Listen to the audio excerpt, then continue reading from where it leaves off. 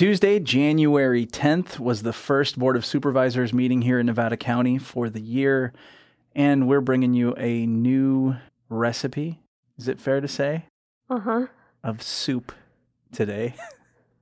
It's Soup's On. Hi, Julia. How are you? I'm doing well. So, Julia, you covered this meeting, and as we've been doing now for, I guess this is our third one, let's talk about it. Let me just start by asking, how did the meeting go? The meeting went well.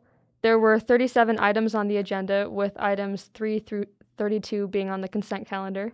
Hold on. This is my cue. To review the consent calendar is the way that they get a lot of things approved in one shot, right? Yeah, the consent calendar is non-controversial items that are voted on at one time. Right. So 3 through 32, consent calendar. Yes. Okay. What else happened? At the beginning of the meeting, there was a moment of silence in memory of the 22nd anniversary of the incident that occurred on January 10th, 2001. That's the Hugh Building shooting, right? Yes. So it was in memory of Laura Wilcox, Michael Markle, and Pearlie Mae Feldman. Yeah, very sad. So after the moment of silence, what happened? Item number 1 on the agenda was the selection of chair and vice chair for 2023. District 2 Supervisor Ed Schofield was unanimously selected to serve as chair, and District 5 Supervisor Hardy Bullock was selected to serve as vice chair. Nice. Item number 2? That was the recognition of the 2022 chair, Sue Hook. Got it. Okay, so looking at the agenda, after recognizing Ms. Hoke, there was a period of public comment. Anything significant happened then? It mostly consisted of criticism towards the economic impact report for the proposed Idaho-Maryland mine. Some members of the public alleged that the report included insufficient testing, and they were encouraging for it to be revised. Oof, spicy. Yeah. Was there any comment from the council in response? No. Okay. All right, well, what was the most notable item at the meeting yesterday? I would say that the most notable item on the agenda was item number 37, which was a public hearing, this is going to be sort of dense, to consider the Nevada County Planning Commission's recommendation that the Board of Supervisors adopt the addendum to the certified final environmental impact report. They also approve a zoning ordinance amendment to a section of Chapter 2 zoning regulations to amend the county's commercial cannabis cultivation ordinance. Oh, okay, so yeah, that is a big one. Briefly, can you tell me about the ordinance? Yeah, the draft ordinance proposed a few general changes and some minor changes and clarifications. There's quite a lot of information that it consisted of. What about bullet points? Well, it would allow adult use cultivation in addition to medical use cultivation, combine the commercial cannabis permit and administrative development permit application/permitting processes, and add standards and requirements for additional license types for things such as distribution, non-volatile manufacturing, micro-businesses, and retail sales. Wow. I mean, these are big changes. Yes, and it does more than that as well. What else?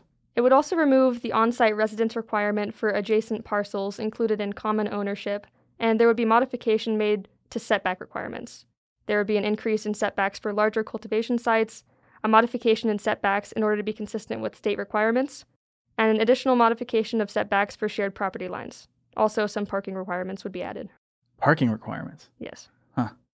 So, did a lot of people show up at this meeting? There were a lot of people, and there was lots of public comment. It lasted much longer than public comment usually lasts at the meetings I've attended. And most of the public comment was from local cannabis farmers expressing their support of adopting the ordinance. Was there any comments against it? No. Okay. So largely popular, I guess. Yes. And did they vote on it? Well, they seemed to agree that they were in favor of cannabis approval, and they wanted to encourage effective business operation, but they recommended that some changes be made to the ordinance. Did they say what changes? Yes. But in an effort to provide explicit direction in contrast to just recommending the changes, the board had to make a motion to amend, and they took a 10-minute recess to do that. Mm-hmm. In the motion to amend, there were 4 issues that were discussed.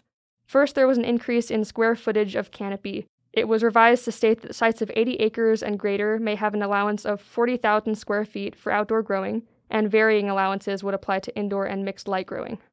Okay.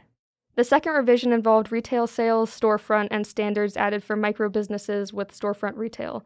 And I want to read a quote by Brian Foss because it's a little bit complicated. Brian Foss is the planning director? Yes. Okay. He said that the space dedicated to retail shall reach a maximum of 1,000 square feet and shall be included in the total support area allowed for the operation, which allows the applicant to propose what they believe they can accommodate on their site, and that will be evaluated through the use permit process. Okay. And then they voted on it. No, there were still 2 other issues, but they weren't really revised the way that those last 2 were. They'll be discussed at the Board of Supervisors workshop, which occurs on January 23rd. So although no decision was really made, I can give a brief rundown on what those 2 issues were. There was some confusion during the meeting pertaining to which cultivation sites the setback requirements would be applied to. And Brian Foss noted that there is language in the ordinance pertaining to the payment of certain taxes as required by the code, which will be discussed further at the board workshop, with no current directions for language change. And then they voted. Yes. Okay. The motion to amend was made, and then the meeting was adjourned with more possible decisions to be discussed at that January 23rd board workshop. Okay. So a big day for cannabis. Yes. Okay. All right. Well, is there anything else? Not necessarily. It was a really long meeting. And once it was adjourned, I think that everyone was just ready to go home. Yeah. Well, I really want to thank you for sitting through that and for your reporting. Thank you, Julia. Oh, of course.